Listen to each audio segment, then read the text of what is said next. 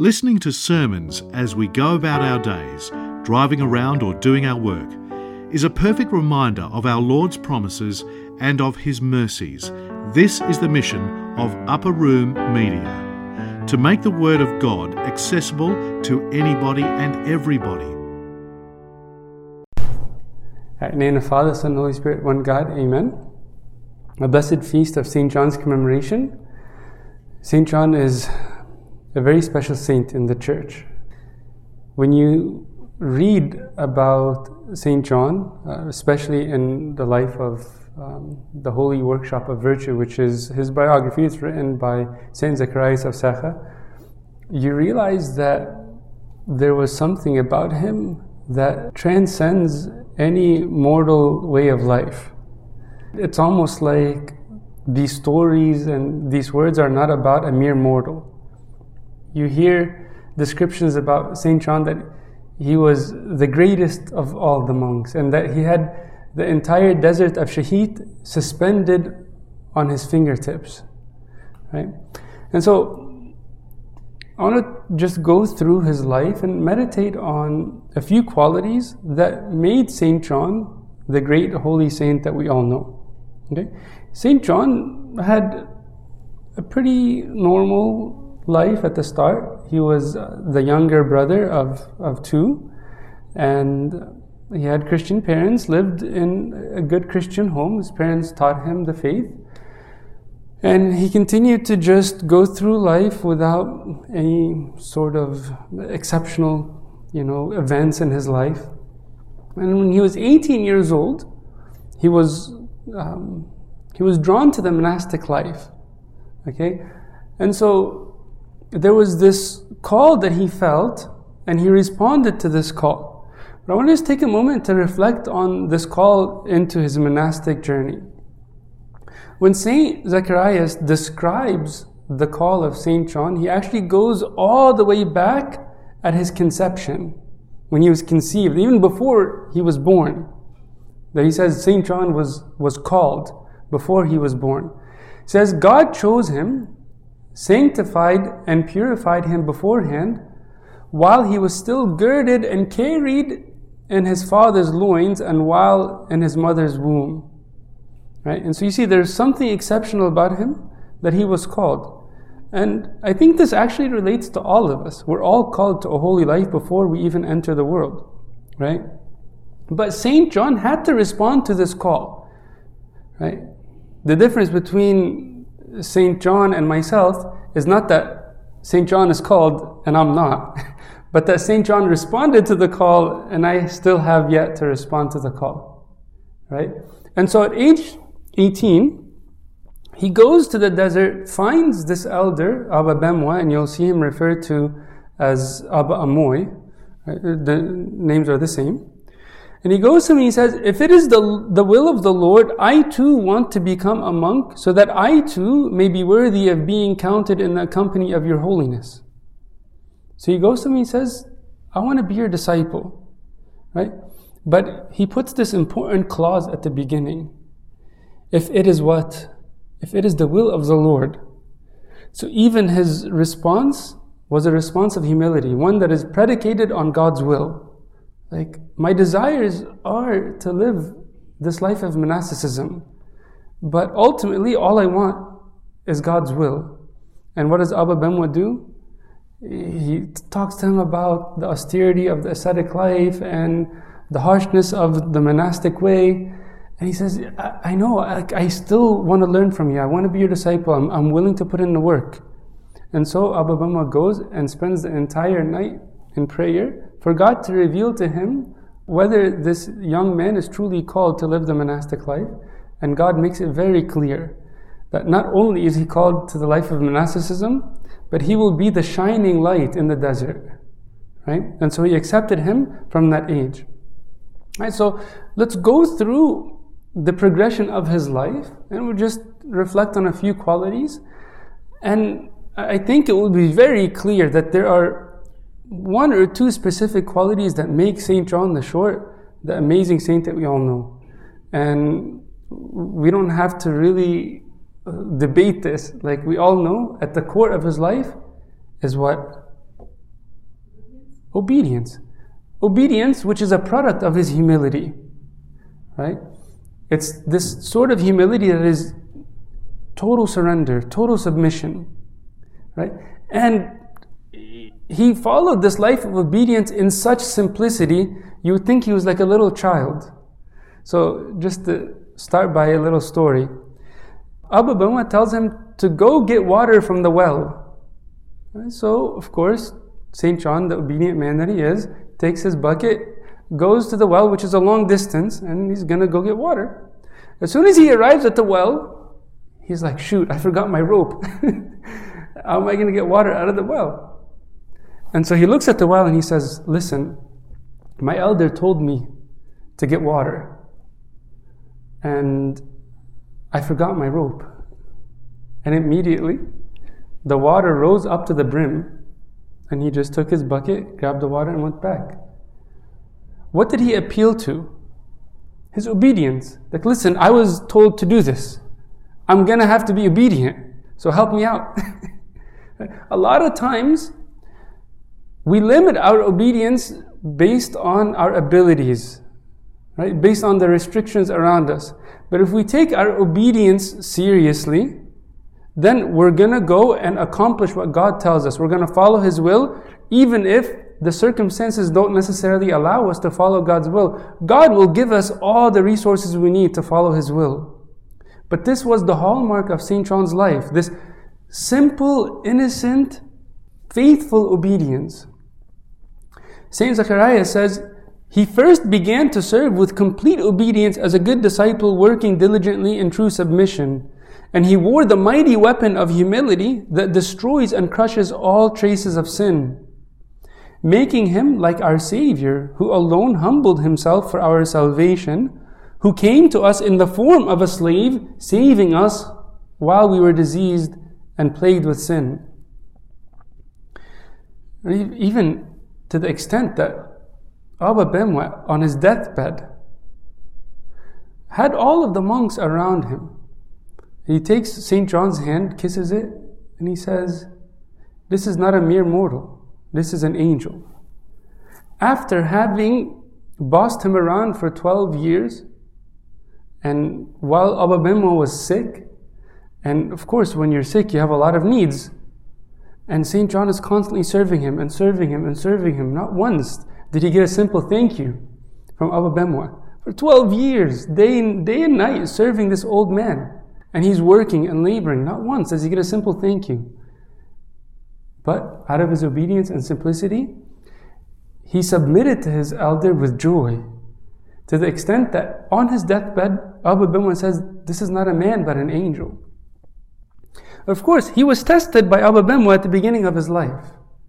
Abu Bamwa kicked him out of the cell. He told him to just stay out, to leave, get out of here. And so Abu John wouldn't leave.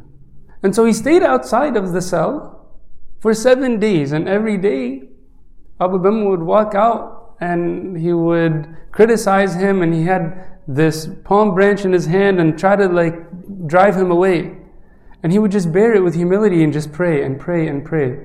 And you could read in his life the Psalms that he would recite during this time. And on the 7th day, Abu Bamwa walks out going to church and he sees 7 angels with 7 crowns hovering over his head for every day that he endured. You see his forbearance and his humility to accept insults. I struggle to bear insults for 7 seconds, let alone 7 days, right? And St. John did not even depend on this consolation.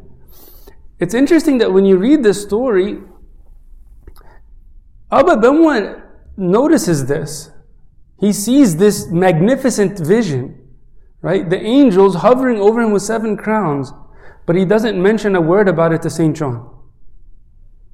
So St. John still has no consolation until this Abu Bamwa walks out and he says, okay, you're good, come back in. But no apology, was it worth it? Do I get a crown? What's going on? What happens next? Nothing, right? But he didn't care about the reward. He didn't care about any validation from other people. And that's because of his humility. Right? God's approval for St. John was interior. He didn't need the external approval. He didn't need God's validation in the public setting. Right? But he had that internally. He was secure with God internally. An elder once told Abba John, since he got popular and a lot of monks would visit him, he said, "You're like a prostitute with all of her lovers coming to visit her." And so St. John hears this and he says, "Well, it seems that God revealed to you the truth." And then Abba Bamwa hears this incident, developing. He goes to Abba John, "Were you not troubled by what he said? Like, didn't that bother you? Didn't that disturb you?" You know what St. John said in response? He says, "No. Since in exactly the same way I am seen outwardly, so am I inwardly." So, did I seem disturbed externally, outwardly? No. Well, that's exactly how I am internally. Right? And so in St. John, there's this beautiful harmony. He wasn't hypocritical. He didn't have two different faces. Right? What you see is what you get with St. John. Right? And that's the beauty of his life. Right? There was no hypocrisy in his life. There was this pure innocence. He wore his heart on his sleeves. Okay? Some of the monks went to Abba Bamwa to ask about the meaning of monasticism. And so Abba Bamwa calls Abba John to explain to them the meaning of monasticism. This is his own disciple, right? So the elder is calling for the disciple to explain to them the meaning of monasticism. And so St. John says, who am I to explain anything? It's God who knows. And Abba Bamwa says, "Okay, sure, but be obedient, tell them." So St. John does the most radical thing. He takes off his robe and he's standing there naked. He throws his robe on the ground and steps on his robe. And he says, "This is what monasticism means. To forsake your honor, right? To step on your desires." And so he voluntarily sacrificed his own desires. He sacrificed his own will. You see, St. John didn't just go water a stick for 3 years and magically produce fruit just by wishful thinking and a fanatical thought about obedience and humility. No, he truly trampled on his will. He stepped on his desires. He had no will of his own. And that's why at the beginning of his life, he went to an elder and he says, "I want to be your disciple. If you go left, I'll go left. If you go right, I'll go right. I just want to be under your supervision." And that's the spiritual walk in our Christianity. Our Christianity is a walk of discipleship. Not just to think about, well, what does God want me to do? But God communicates to us through our elder. Right? And that's the discipleship that serves as the foundation for our Christian life here, out in the public and out in this society as well, not just in monasticism. Okay? So St. John learned to direct everything to God. Right? At certain times they would come and tell him, "Look, the weather is really nice and it's been raining and the crops are growing and people are going to have more work because the abundance of rain is producing crops," and so on. He hears all this about society and agriculture and stuff, and he says this simple response. He says, "Yes, it's the same way with the Holy Spirit. If he descends on a soul, he makes it desire the light of virtue." They're talking to him about the weather and rain and crops, and he responds to them about the work of the Holy Spirit. That's where his mind was located, in the spiritual matters. Right? Think about all the chaos around us, all the noise around us. We're bombarded with advertisements, with the news, with social media, so much that's distracting us. Right? But I tell you, even if you go to the monastery and you live as a monk, the world will not leave you if you don't remove yourself from the world. And so St. John removed himself from the world and even transformed every secular bit of information into spiritual food. Right? This is such a beautiful quality that we can apply in our life today. Right? So often we have opportunities to transform certain events in our life, certain experiences in our life, certain conversations in our life into spiritual food. Right? And that's the only way we can remain in communion with God. We're not only in communion with God when you're hearing a sermon, when you're in church, when you're praying your Igbeya or reading your Bible. But we're in communion with God just in our daily life. Anything can be transformed into spiritual food. St. John worked. He labored. And again, his holiness didn't happen overnight. When he was asked, what is a monk? His response was, a monk is toil. A monk is toil. Not just that the monk toils or the monk labors, but a monk is toil. A monk is labor. A monk is effort. A monk is work. Right? And that applies to us too. Right? So often we want to make progress without the sacrifice, without the work, without the effort. Right? You can't make progress without that sacrifice, without that effort. And sometimes it takes a long period of time. Sometimes it takes even years. Right? So we can learn a lot from St. John's life. Remember, in the beginning, he didn't just understand this concept. In the beginning, he had all this wishful thinking about living the spiritual life and living like an angel. Right? And it's interesting because his older brother actually becomes a monk much later than St. John. And St. John is actually the one who instates him into the monastic life. Right? So he's basically like guiding his older brother in his journey in monasticism. And a little bit later he goes to his older brother and he says, listen, I just want to live with God. I want to go into the desert and live a deeper life of solitude, just to live like the angels. And he does that. He leaves for a week and then he comes back, knocks on his brother's cell. His brother says, who is it? He says, it's me, John. He says, John? John no longer exists. He became like one of the angels. And so he left his little brother in front of the cell all night long until the very next morning. And finally he opened his cell door and spoke to his brother and he said, although your intentions are pure, we're not angels. We're human beings. We need to work. We need to toil. We need to labor. Right? Without that work, without that labor, there's no source of food. Right? Because we find our daily bread through our toil. And so St. John learned this. Learned this as enthusiastic as he was. He wasn't delirious. A lot of times we get fanatical and delirious in our wishful thinking in hopes that maybe if I just hit the lottery, if I win this contest, like I hit the jackpot, then I'm gonna make this tremendous leap in my spiritual life. Like in one moment, like the right-hand thief, someone's gonna come and I'm gonna make a confession, a one-way ticket to heaven, and it's all good. That's not the way the spiritual life works.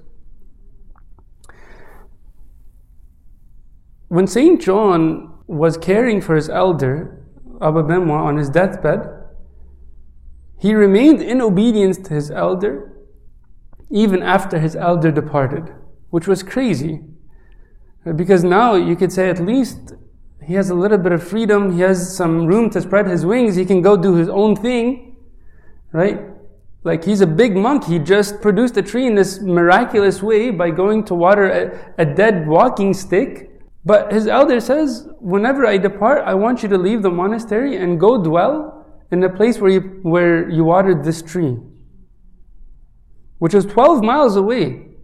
St. John was comfortable where he is. Khalas, like he's been there for many years and we all know how hard it is to change. Right? Think about how hard it is just to change jobs that we've had for a few years, right? Many of you even moved from Egypt in the middle of your life and came here, had to start all over again. And the thought of doing that again is kind of like crazy. Like, it was hard enough, right? But for St. John, he had no will of his own even after his father departed. So he went and dwelt by the tree. And because of his fame, because of his holiness, other monks started to congregate around him as well. Okay? And so, this is a beautiful quality about St. John, because even though he's full of zeal, like he strives for perfection, he's very hard on himself, he's very compassionate on the people around him, and he's very patient with others, even though he's very strict with himself. Right? And this is a beautiful quality, to be strict with ourselves, but gentle and compassionate with others. Okay? And anytime he would see someone falling into sin, he would say, him today, me tomorrow. Sure, he fell into that sin today, but I can very well fall into that tomorrow. Right? So he always looked at others with compassion and recognized his own sinfulness. And when the brothers gathered around him, he wanted to take care of them. Right? And so he wanted to provide for them a place to drink water. And so they started to dig a well. And for 5 days they would dig. But after all of this effort, they didn't reach any water. So what does St. John do? He gets into the bottom of the well himself and spends the entire night in vigils and prayer, until finally a sweet spring of water burst forth for all of the brothers in the area. Right? This is how much he cared about the people around him. You might think like maybe he wants some solitude, he wants to get away from all of the monks and just to be by himself. But whenever visitors would come, he would still care for them. He was hospitable, he was compassionate, he provided for their needs. Right? Do we do that? Do we have that balance in dedicating time of solitude with God for my prayer, but also to open my heart to others? Right? So there's a place of seclusion with God, but there's also a place of inclusion for others. It's a paradox, but the more we grow in our spiritual life, we realize that the heart of the spiritual life is really about our intimacy with God and our fellowship with others. St. John lived in a spirit of sacrifice and complete detachment. In one incident, thieves came in to rob him, and he would even help them to load their bags to take his stuff. It's like he lived in it, he was totally detached.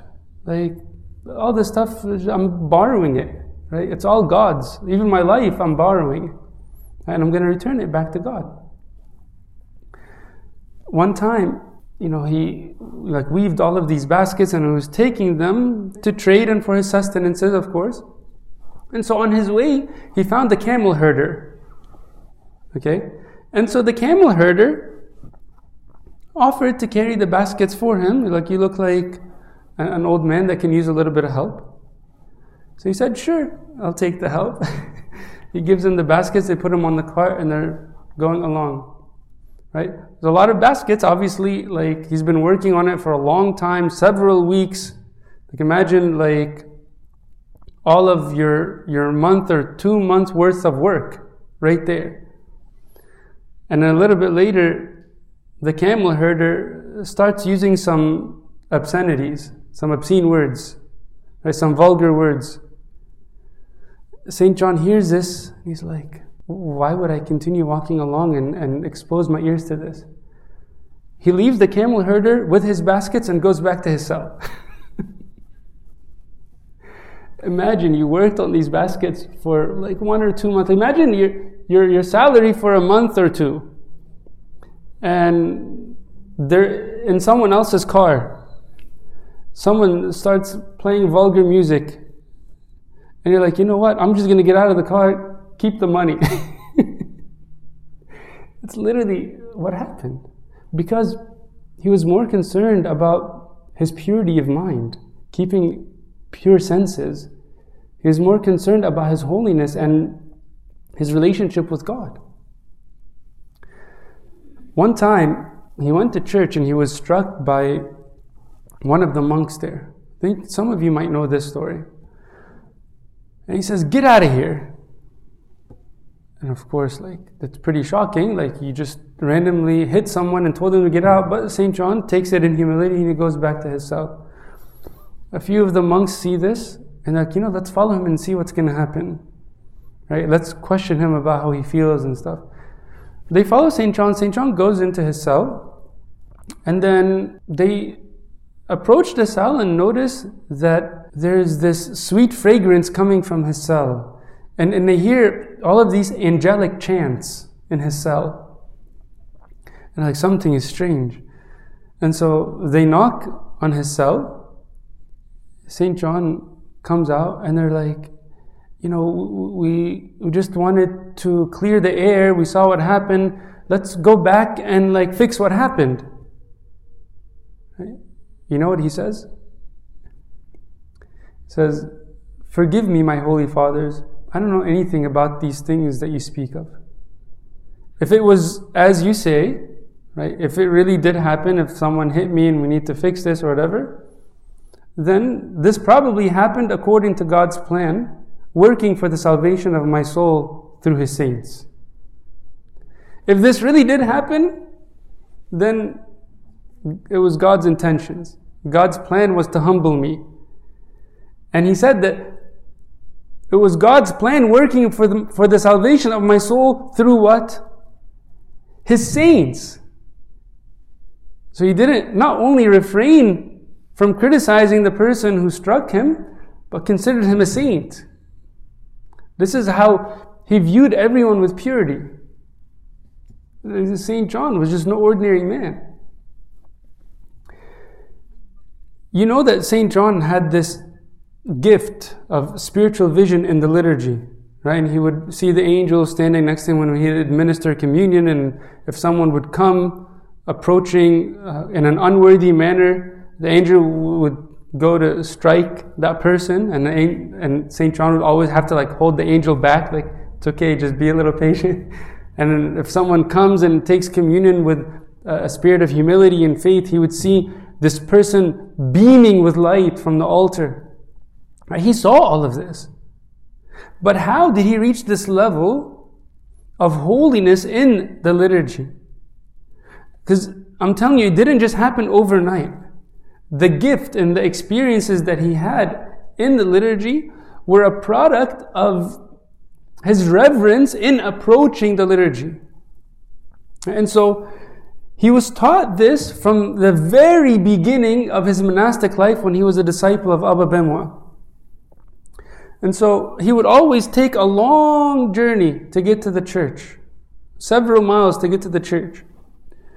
And so he says, Abba Bemwa taught Abba John to walk to church in wisdom in a seemly manner, devoting himself especially to meditating on the scriptures inspired by God, ruminating on them in his heart with unceasing prayer, like a spiritual sheep, drawing the Spirit to him through the sweetness of their meanings. And he also exhorted John down to the smallest detail to understand the things that he would hear in church.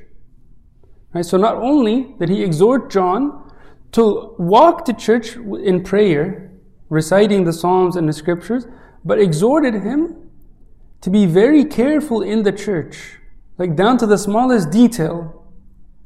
He would exhort John down to the smallest detail to understand the things that he would hear in church, keeping vigil with compunction and tears without any earthly thought. And he goes on to say that even when John would ask him about spiritual matters, he would just give him a small little response, just one sentence.